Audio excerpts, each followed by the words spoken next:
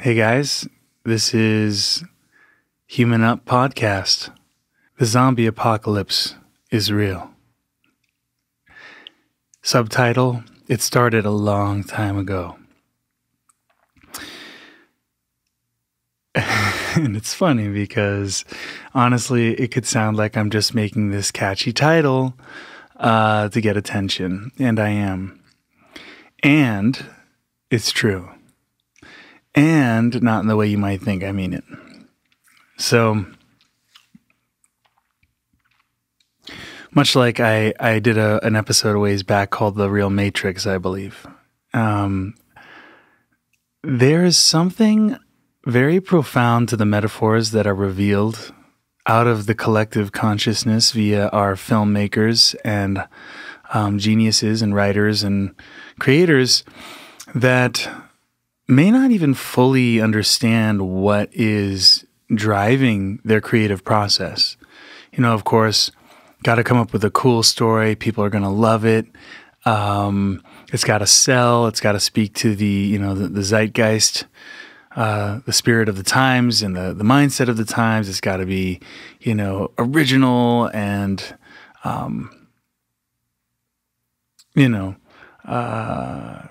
twists and turns, and you gotta just make these stories that get people engaged and keep them throwing money at the box office or Netflix or what have you. So that large in part is probably the primary guiding incentive of any typical filmmaker, writer, producer, on and on. However, much like our technology, like this technology that I'm using right now and you're using right now, we use it and it's brilliant, it's genius, and we can say, well, who did that? Well, men did it, right? And women, of course. But I mean, mankind did it. And it really should be not just mankind, it should be womankind. How about woe mankind? Then you got both, like whoa man and a woe mankind. That's another episode. We'll go into that another time. But we created it. That's what we say. We did it. And so we take all the credit. Consciously or unconsciously, we say we did it, or other people did it, but no doubt about it, humans did it. Humankind. Of course. This is Human Up. The big problem with saying we did it is the biggest problem, actually, in a way, because it is no different than everything that we benefit from our very existence on up, that we take credit for and then ignore the source of it. And the source of it is not to be some deity or symbol or name specifically, but what needs to be agreed upon, no matter who it is, theist, atheist, Christian, Muslim, Jew, Hindu, you name it. We all have to recognize that there's a common source. There has to be a common source to all of this. And we're not doing this. Yes, we are moving through the world in our bodies, but if we had the job of sustaining these bodies, like right now, if we were to break down all the processes happening in my body, your body, everybody's body, human and otherwise, we said, okay, no, I have to make sure that I breathe. I have to make sure that I keep on digesting. I got to make sure that I keep on regenerating on all levels of my body, and I have to be detoxing and, on and on and on. I'm just trying to pull out of thin air just some of the obvious ones, but we're not doing it.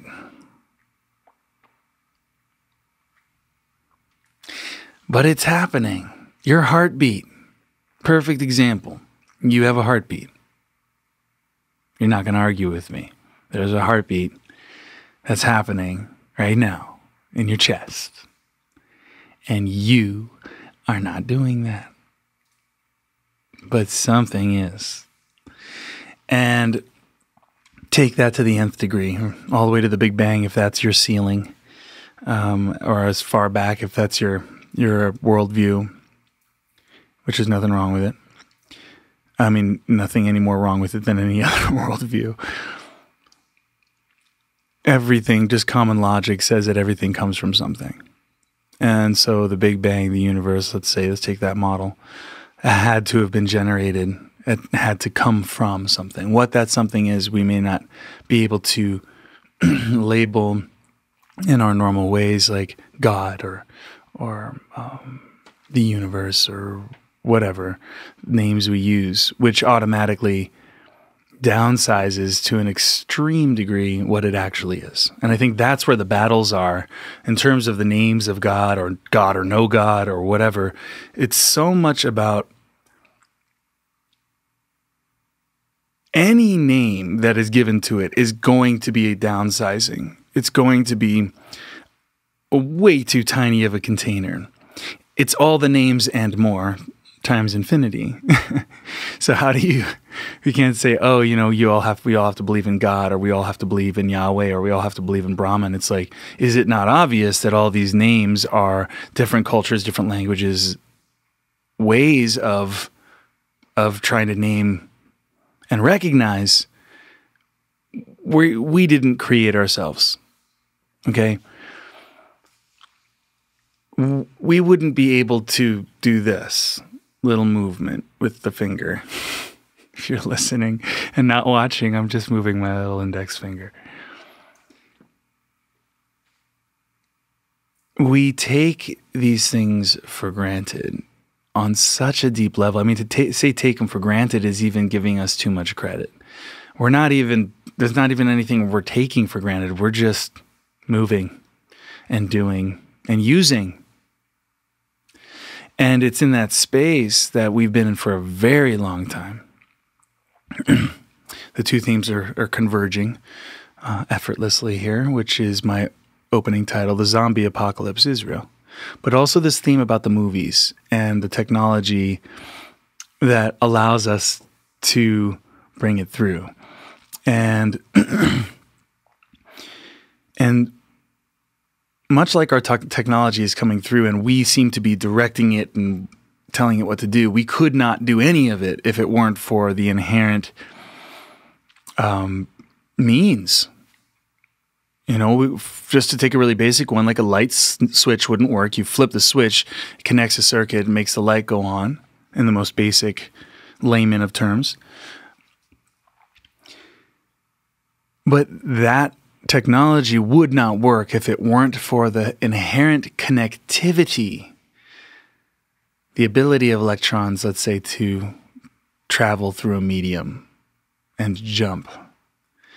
And this is where it can get really juicy, and I invite you into the more heavy-duty trainings and seminars that my father and I do, because he's really absolute genius on this level in terms of understanding logistic and the way that we think, logic itself.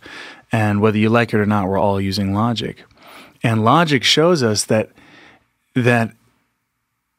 connection is impossible based on the logic we use. Like, for example, just the idea of the atom, which is the smallest unit. And I know we've gone smaller than that, but I'm just saying, like, the smallest building blocks. Let's just say the atom right now, for argument's sake, is a thing. It's an object. It's separate, just by the nature of the way we think about it.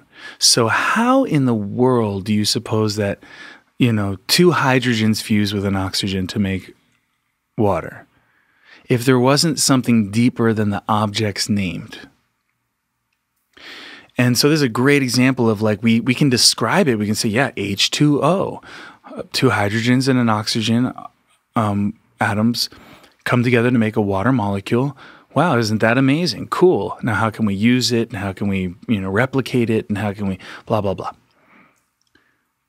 But if you think about it, we're missing the main thing that's right there, which is how the heck are 2, 3, in this case, separate items going to connect at all if they're separate items? Hydrogen, that's hydrogen. Oxygen, that's oxygen. 2 hydrogens, those are 2 separate hydrogens, right? Separate being the kind of the operative word here. And there is distinctness because we do indeed know there's 2 hydrogens and an oxygen. But what's connecting them? So this is already going way deeper than I was expecting when I started. But this is so key to understanding the bigger picture because it's on this deep, deep level of thinking that we are habitually in denial of the connectivity for some reason. Why? Why are we so afraid of that? Why don't we go, oh my God, by our logic, that's impossible. Unless, of course, there was an infinite field that was infinitely connecting everything infinitely. There's a lot of infinite. Because then you got to start to get into that realm of like, well, it's beyond what we can talk about. We can't put it in a box. I can't put it in a box. So I can't, in other words, I can't name it. I can't strong arm it into submission. And that's, I think, that's why there's such an upheaval in both directions in terms of there has to be God. God meaning, that which is beyond the container, the infinite. And yet the upheaval against that, because you can't put the infinite in a container. So I'm an atheist.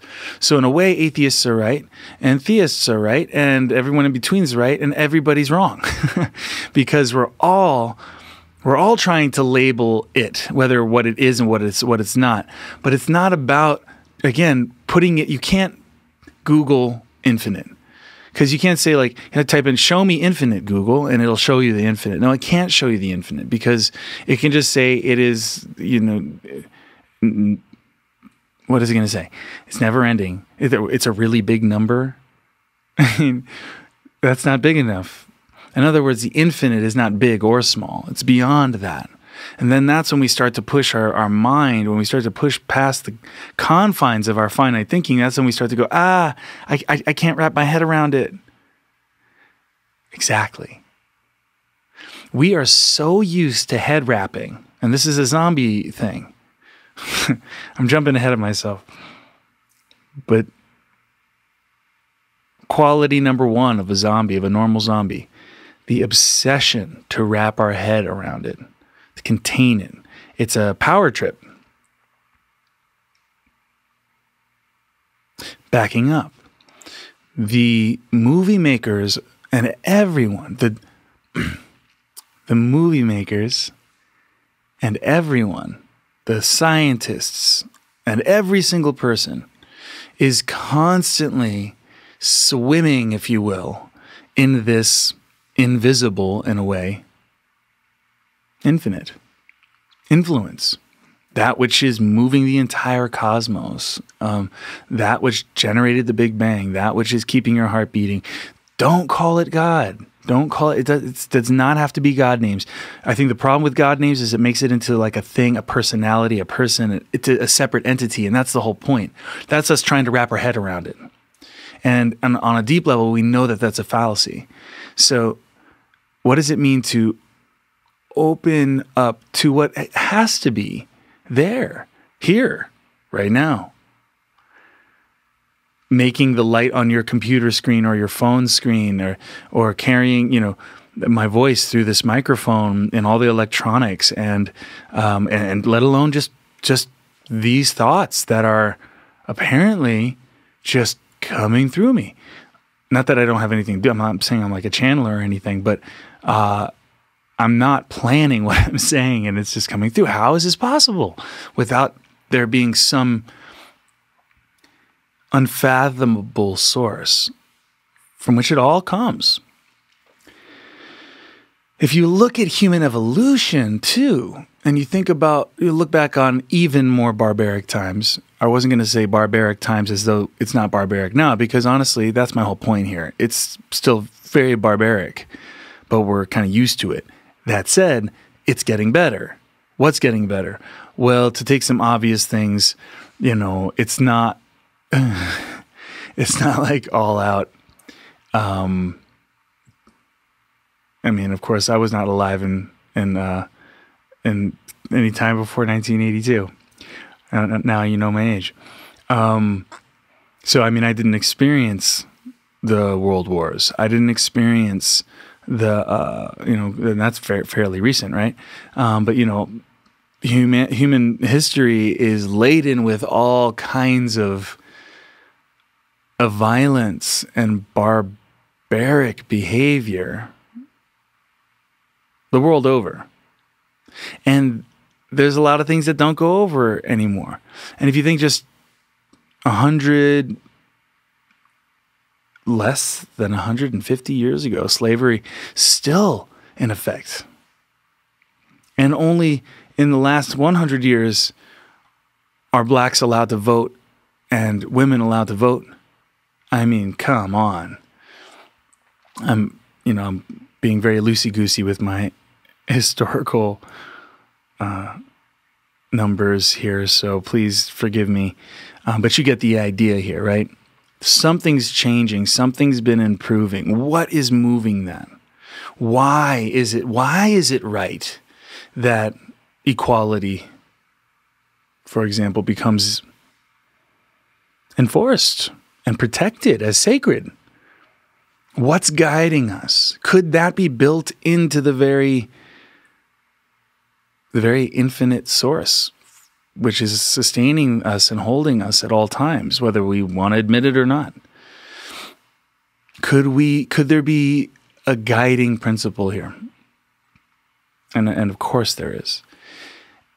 And under that guiding principle, could our pop culture and media and technology and all that's going on and that we think we're doing just on our own, could it be guided? Could messages be coming through? I started to really see that with the Matrix movie thing. I was like, wow, those guys were making a blockbuster hit movie, which they did. And in a certain ilk of films, like I just watched Bad Grandpa or whatever it's called a few weeks ago or whatever. I mean, there's like that kind of film, which is just nothing more than just mind-numbing, checking out entertainment. But then there's movies in our culture that have come through. One of my all-time favorites, Dances with Wolves. Oh my God, if you haven't seen it, just see it. And if you're used to the high impact, quick motion, stimulation, mindfuck of today's movies and TV and commercials, you might be understimulated by it. I'm speaking to you millennials, which I'm at the spearhead of age-wise. But, I wonder if you'd be able to sit through this 3-hour movie. But it is brilliant. It's so well done. It's so beautiful and so heart-wrenching. And it just, I basically cry like a baby through the whole thing. Because it's just so touching, and there's movies at that level, and then, movies like, even though it's a lot more action-packed and, contemporary in that sense, Avatar, I kind of see at that kind of like level where it's like, it's capturing something about, it speaks to something deep in the human consciousness. And in a way, it's a mirror. These movies are a kind of mirror, and they reflect back at us our consciousness and in certain ways are metaphors for what we're actually going through. And that's why The Matrix blew me away, because in The Matrix, it's just the basic principle of it is actually very connected to the zombie principle. Nobody knows they're in a matrix. Not nobody. There's a very, very, very few people who actually realize this is the movie, right? And I've already done an episode on this, so I'm not going to go into it too far. But the basic principle that everyone's in a matrix but doesn't even know it. That's so profound in terms of as a commentary on our human condition right now. And the theme of the computer takeover, which is echoed in a lot of movies like Terminator and blah, blah, blah, and all these different films that talk about the computer takeover. And that's another deep symbol here. But focusing on the zombie theme, the zombie was a person normal person, just like you and me, who got exposed to the virus, and that virus slowly took over until any semblance of the person is gone, and basically the body is just a vehicle for the virus. And of course, the virus is just trying to spread, and has a kind of what's the word I'm looking for? Collective mind, not unlike say a colony of ants, are all individual ants, but they move as one intelligence, as does every species, and every group is going to have a collective consciousness. That's speaking to that kind of invisible connectivity that I'm speaking of. And right now, I'm demonstrating it right now, okay? Because if you think about it, what is really going on here? Why am I even doing this? Why are you even listening if you're still listening? Because there's something being transmitted through these mediums, right? So my mind is tapping into these ideas because of the built-in beautiful connectivity and technology of my mind and body. I can actually shape these thoughts into words and sounds. Whoa. Oh my God. And that goes through the air as vibrations and goes into the mic and shakes the diaphragm, and that turns into electrical impulses that are so acute and fine-tuned that it actually translates with very little distortion from my actual voice. Oh my God. And then through all these algorithms goes through an analog to digital conversion, which turns those analog electronic impulses, which are like waves, into ones and zeros and that resemble the waves. And then that can be translated in myriad ways. I put a compressor on it. I EQ it. I edit it. I package it in a podcast or a video or whatever, and boom. And because of the internet is there, which, of course, yeah, big deal, whatever. We got an internet where we should all be like, oh my God.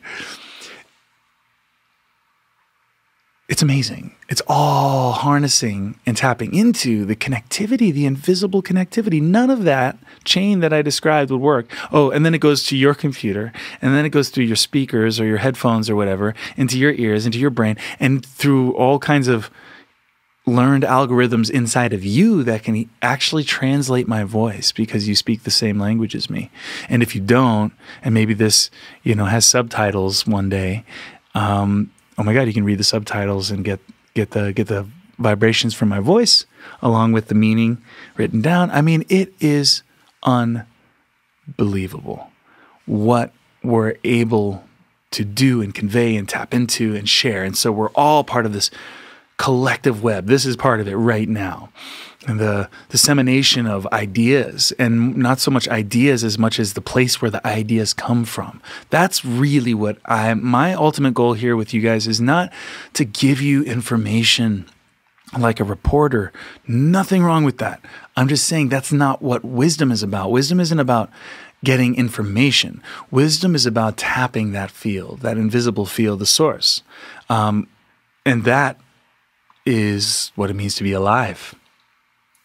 And the virus that the zombie apocalypse movies are speaking to, they're playing it out, externalizing something very, very profound. And it's always like, oh yeah, it's fun, entertainment, it's scary. Oh my gosh, the zombies are after you. Don't be one of the ones that get bit. And all that drive. I don't even watch Confession Session. I haven't even watched Fear the Walking Dead, if that's what it's called. And my whole family does, and I don't go. So it's kind of funny that I'm even talking about it, because I don't enjoy the zombie movies, and but I nonetheless I see the profound metaphor that sits in these movies, and they've been playing out for many decades now. I mean, this is a deep-seated idea, just like the computer takeover. The idea of a zombie apocalypse. What is it basically is that there's a virus that's passing through all of humanity and doing what? Taking you from a normal person who's alive and well and has volition and agency of their own, to slowly deteriorating into a barely sustained decaying corpse that carries the virus, and okay, so that's a very I'm searching for words today more than usual, but that's a very, very kind of dramatic and ridiculous kind of playing out of that. And most of us would be like, all right, what are the chances of that actually happening? Come on, right? And you'd be right. But it also depends on what framework you're in, because what do we have to compare our lives to now other than the lives we've just known? And what if, for argument's sake, we are all, in this bigger picture sense, we are all in a zombie-like state relative to our real, natural, healthy state?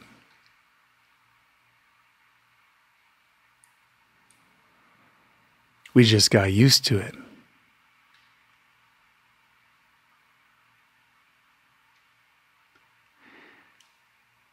I suppose you could be offended by me saying that, but I'm hoping you're excited by it, because it means when we thought we've seen it all and we thought, well, I guess this is life, what if we haven't even barely begun to tap how amazing life is, how alive we can be, how, all these movies like Lucy, or what's that one with Bradley Cooper?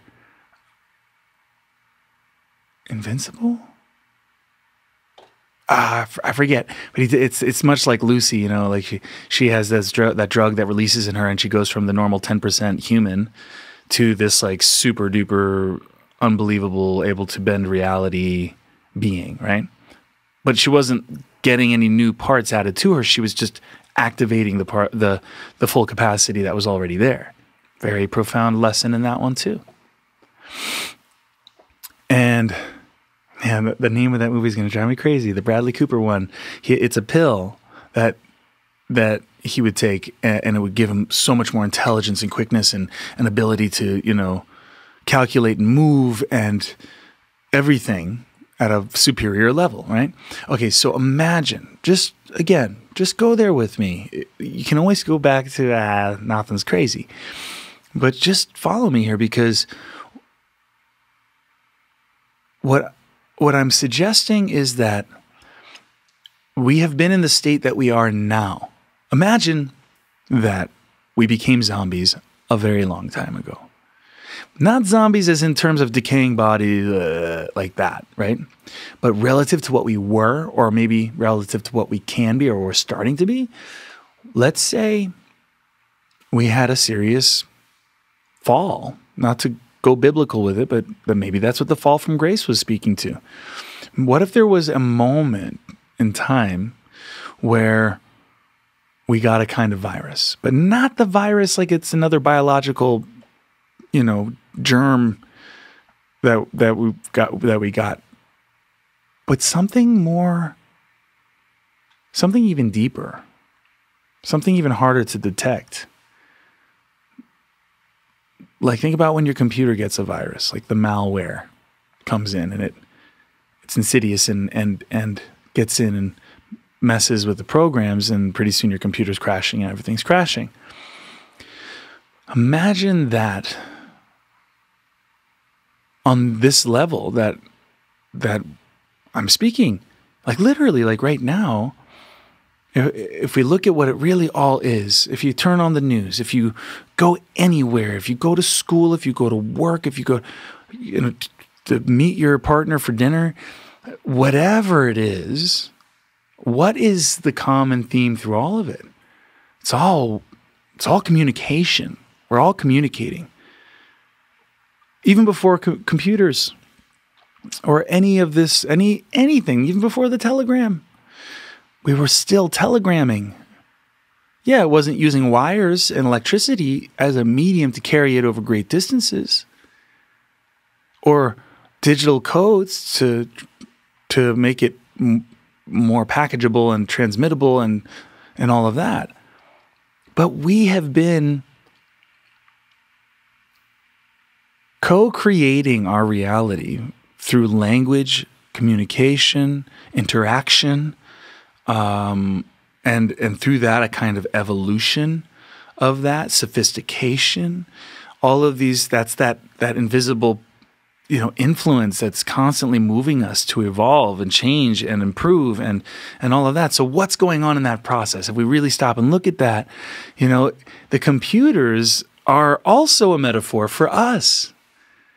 The computers are appearing the way they are, not separate from us, but because of the way we think.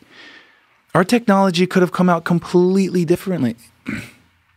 Our technology might have come out completely differently if we were in a totally different mindset.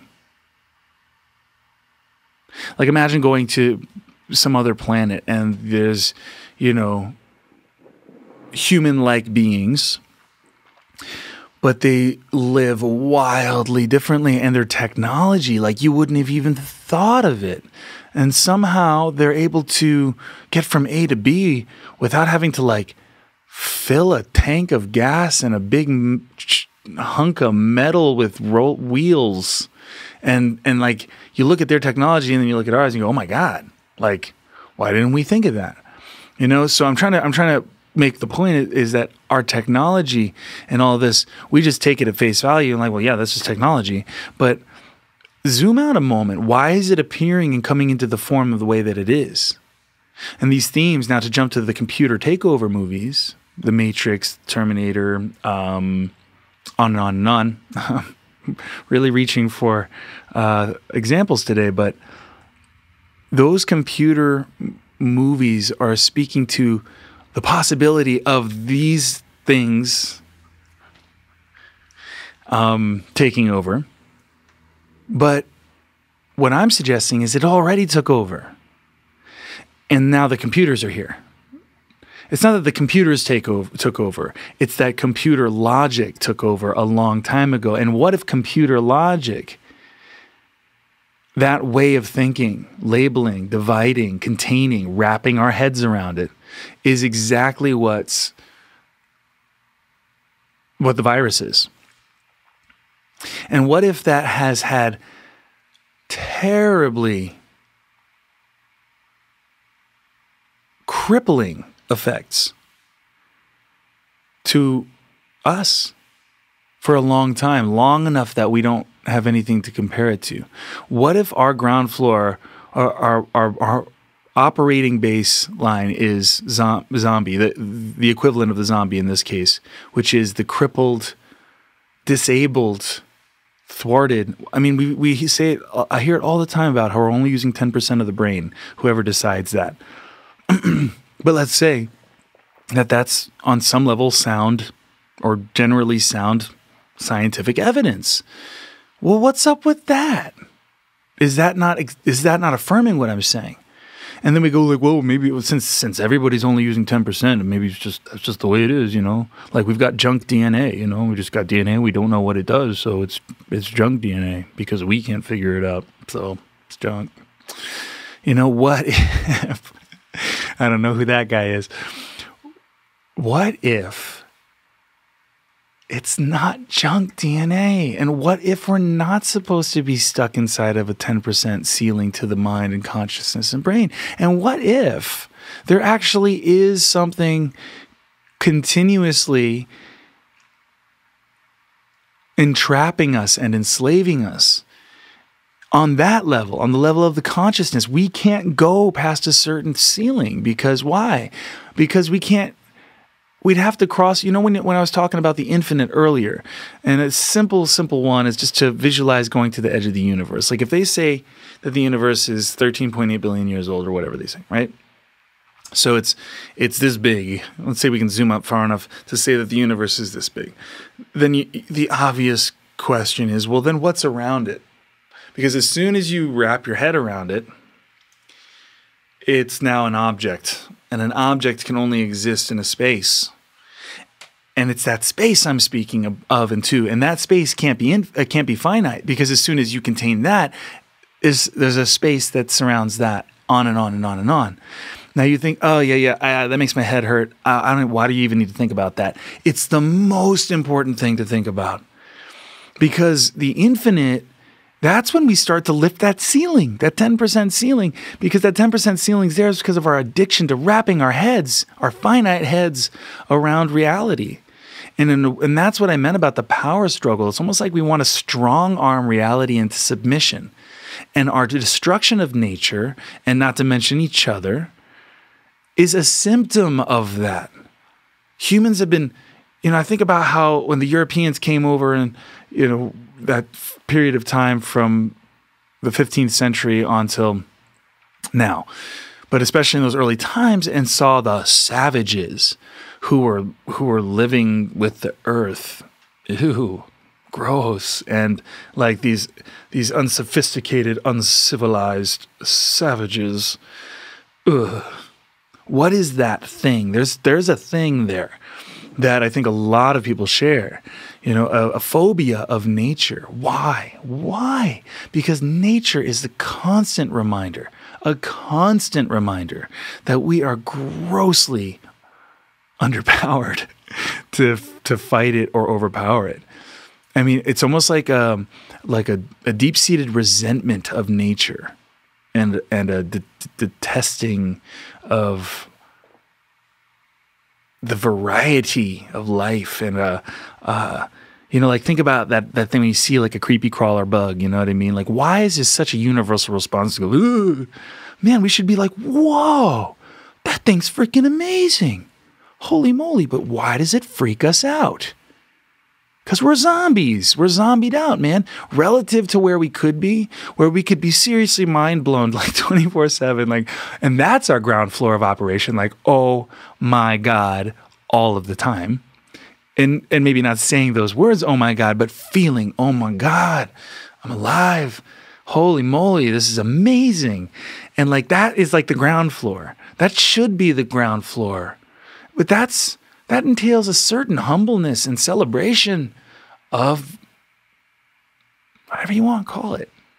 That which is bigger than you, and that which is bigger than me, and that which is beyond our understanding, our head-wrapping understanding.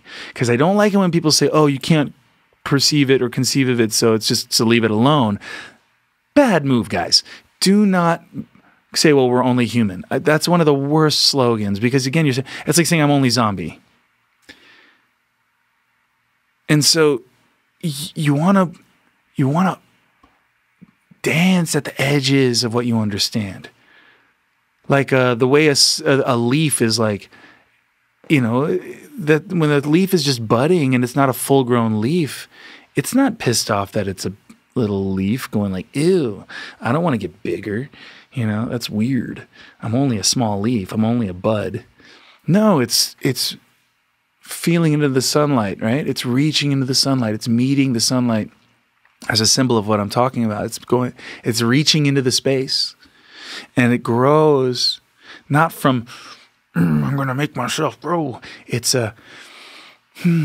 feeling and it's breathing and it's inhaling and it's exhaling, and it's, and think about everything in life is like this. It's like feeling out into the spaces and occupying more and dilating and realizing and awakening. That's the nature of this whole thing. And it's like humans were part of that. But somewhere along the line, some kind of thought virus, some kind of mind virus came in and just put the kibosh on our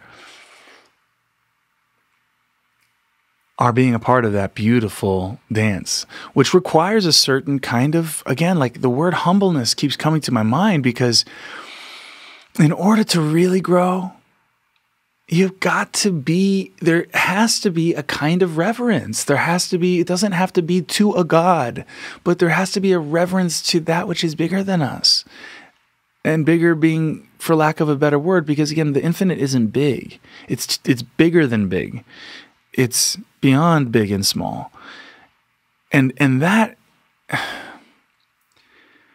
deserves a bow for us to bow to it and to give thanks.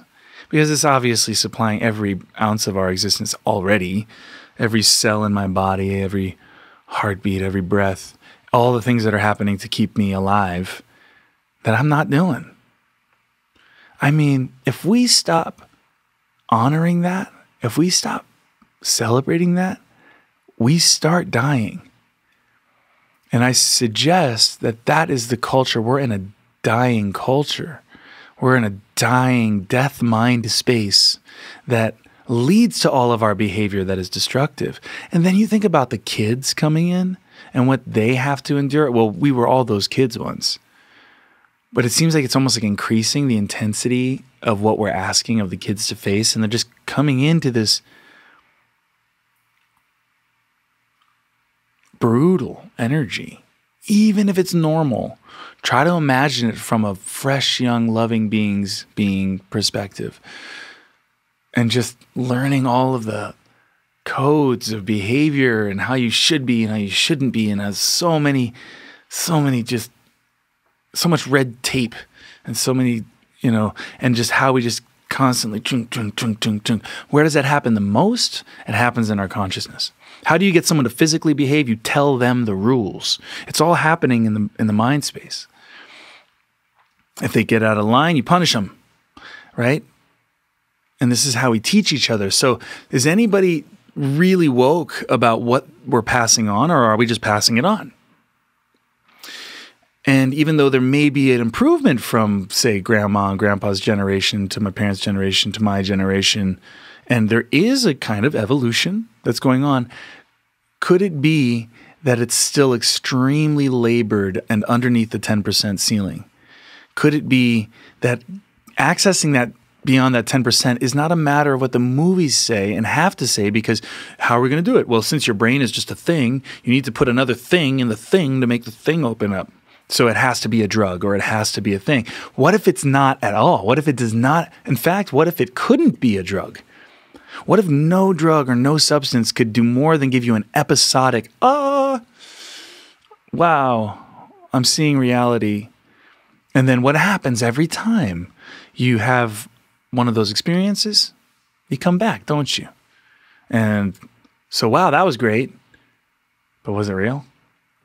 And we just kind of stay under that 10% ceiling, man. And that's what I'm saying is normal, but it's normalized zombiehood. And the apocalypse is already, why do we talk about the apocalypse like it's going to happen? Because that's just normalizing all the destruction that's already happening and happened. Not to mention not just the obvious destruction, but the destruction of our joy. The destruction of our happiness, the normalizing of depression. The normal zombie is a standard, average, depressed, normally depressed human, which is you don't call depressed because it's just average, right? So it's normal because there's nothing to compare it to.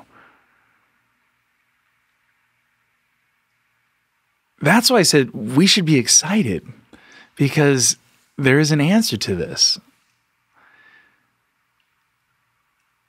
And I'm suggesting that you, me, everyone who's alive right now has an opportunity to become truly alive. And that you haven't seen everything under the sun already, but you've barely seen anything under the sun yet. We look at kids and the way they're like, everything, they're seeing it for the first time, actually. And they're just like, wow! Ah! You might even remember, I remember moments of being just like, whoa! Like one of the best memories is driving to the airport to go to Seattle, because we went every summer from Philly to Seattle, and driving up to the Philadelphia airport, which now I go and I'm like, pollution, metal pollution, people, right? Mr. Grumperstein. But when I was a kid, I was just like, whoa! You see the tails of the airplane sticking out over the walls. And it's like, we were like, oh my God. And then when we got on the airplane, it was like the coolest thing ever. And who's going to sit next to the window? And then we're like looking at the safety booklet, like totally into it. And I mean, if you, that's awesome. Like we look at kids like that and we go like, oh, wish I could feel like that. And we're like, but that's life. Huh. We should just add a little asterisk there. Life, that's life, asterisk. Zombie life, normalized zombie life. What we got used to, what we accepted as the end all be all of the only way it could unfold, the only way it could go. That's the entire asterisk.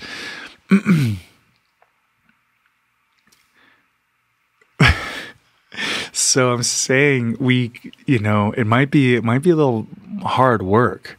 But I'm thinking of future generations so that they don't have to do this. They don't have to go underneath the 10% ceiling at all. But it's going to require at some point in the evolutionary line for some range of humans to step in and go, this is bullshit. This isn't life, and be brave enough to say it, even if some people get offended. And for all I know, you are getting offended. But I'm inviting you into that wide open space. And make no mistake, we're scared of it. My last relationship ended because she couldn't handle the brightness and openness of the love I wanted us to rise into together. And it's because it's scary. And it's because it asks you to let go of something very familiar. Your zombie self, your zombie life, and all of the goals that you set and all of the things that you were sure to make you happy one day. Because you got famous or you got successful or you found the perfect partner or you got the perfect body or whatever you decided from your zombie mindset that was going to make you feel less like a zombie. But then all you end up with is being a zombie with a couple medals. Not to put down the accomplishments, but what I'm saying is maybe you're not satisfied with that. I'm not. And it requires a certain kind of reverence. And the word reverence has been used in church settings and in the context of that religious connotation. I'm not meaning it that way. Imagine taking away all of the religious vibe of it. Not to put down religion, guys, but I'm wanting to upgrade it. Reverence is a human thing, not a religious thing. Reverence is it's like what those kids are experiencing. Like when I was me at the airport, I wasn't all, jaded and angry, about the world. I was just like, oh my God, amazing. That's what I mean. To be bright-eyed and bushy-tailed about life and not let that go. When did it become uncool to be happy and joyful, gleeful? I remember when I was, in my teens, high school, and I started to realize my laugh was gleeful and giddy. Like I was giddy and gleeful. And it was probably some meathead dude who was just like, dude, you're gay or something like that. And I was like, oh, think about how many times that happens where we're just being and then some code, a part of the virus comes and just hits you and you realize you're not okay the way you are naturally. So what do you have to do? Wait, what did I do wrong? Okay, I'm not going to do that. How do I act? How do I look? How do I, and that's how the virus gets passed until we're all just like, you good? Yeah, I'm good. Yeah, you good? I'm good. Yeah. Paper or plastic? Paper. Oh, good. Cool. How's your day? Good. How's your day? Good. Great weather. Yeah. We're zombied. We're zombied out. And I believe that all of us are just inside, just like dying to just go throw it off and discover who we are.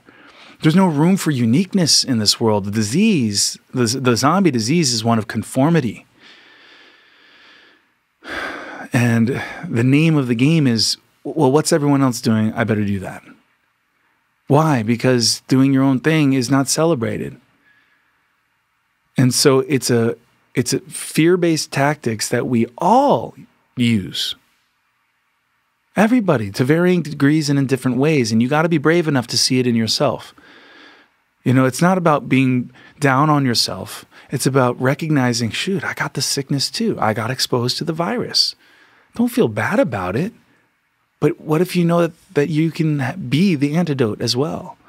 And that's what I'm saying. It's the antidote is not it's not sitting in some vial somewhere or waiting to happen in some technological advance or pill. It's right here, right now, in all of us, fully available. But we have to start to see, maybe if nothing else, if I leave you with nothing else, it's this. It's don't feel bad. You got the virus too. We all did. And the zombie talk is not a put down. It's a fun way analogy because we're so familiar with those movies of understanding a little bit, like to not normalize our condition and to really be brave enough to go, wait a second, no, I'm not settling for this. If we don't do that, then we start to battle the symptoms out there. All the symptoms that you see in the world that you don't like, whether it's racism or sexism or destruction of the environment or child abuse or trafficking or whatever it might be, right? And it's all of those. And it should be all of those because they're all aberrations. They're all generated because of zombie consciousness. Normalized zombie human consciousness. So, but then here's the kicker, because you can try to start to go after those symptoms, and you're the equivalent of an ointment to a rash on your skin. You might make a difference. You might make that rash go away. But did you get to what was causing it deep inside? And so this is really good news because we've been exhausting ourselves out there in the field. And I'm not saying stop helping. We have to. If we don't continue putting out the fires, we will get enveloped. We're already enslaved to having to undo so much of the destruction, but we have to keep that going, right?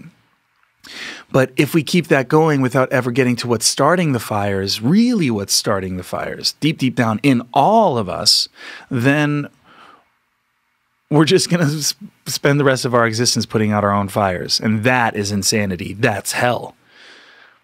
And we're living it already. And we talk about nightmares. Well, this is the normalized daymare. We don't call it a daymare. We just, it's life. Yeah, it's life. Who said life was fair? We're only human. All of these ways that we normalize and roll over and take it, essentially.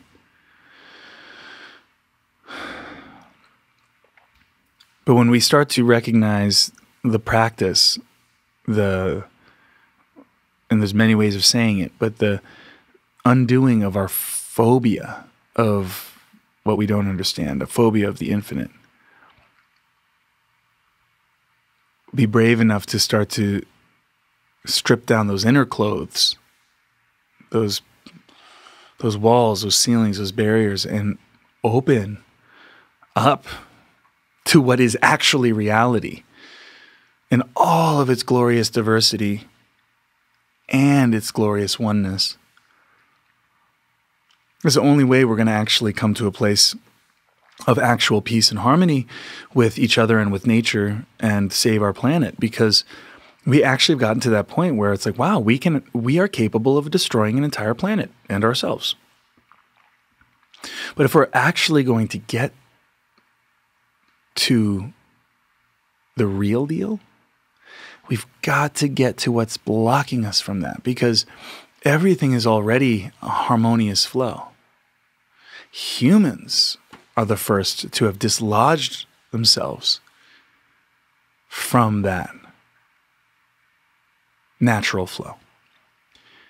So I'm not saying we got to go, ditching our vehicles and buildings and go back to barefoot out in the woods. That's not what I'm saying. And you might do that. That might exactly be your cup of tea. I'm saying we don't have to.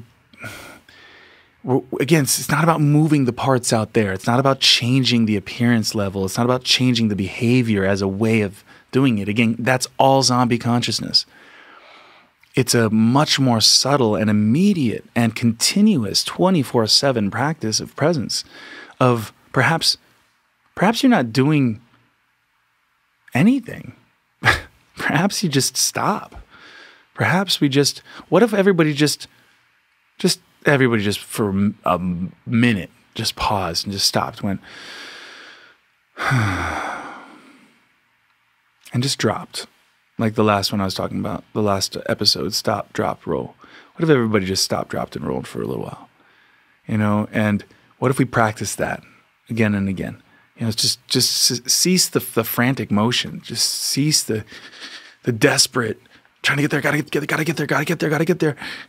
Gotta beat the whatever. Gotta beat the deadline. I gotta beat the competition. I gotta beat the worst case scenario. And all of these. And that's what leads to the, think about road rage. Road rage is like a place where it comes out.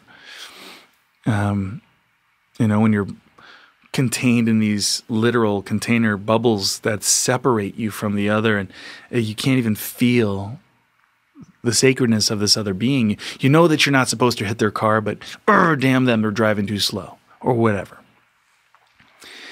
Think about all the ways it comes out, and all the, and how used to it we are, and how we're exemplifying it for our children so they can just do it all over again. It's just not cool anymore.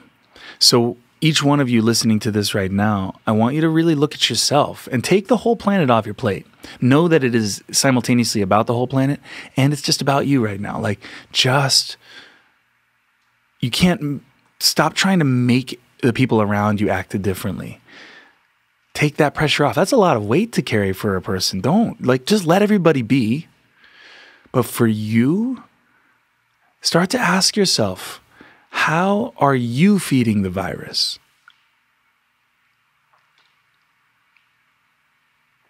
How are you keeping yourself enslaved? In every moment, how are you creating stress? You'll notice in so many instances, it's not a matter of doing something different. It's just stop. Just stop.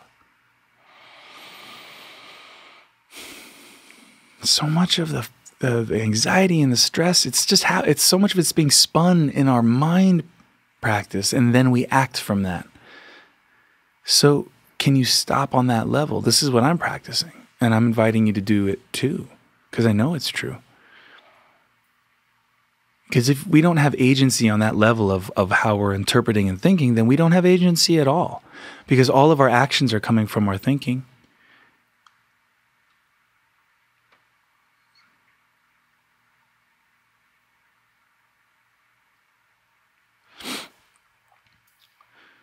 So maybe this is an antidote for the zombie virus.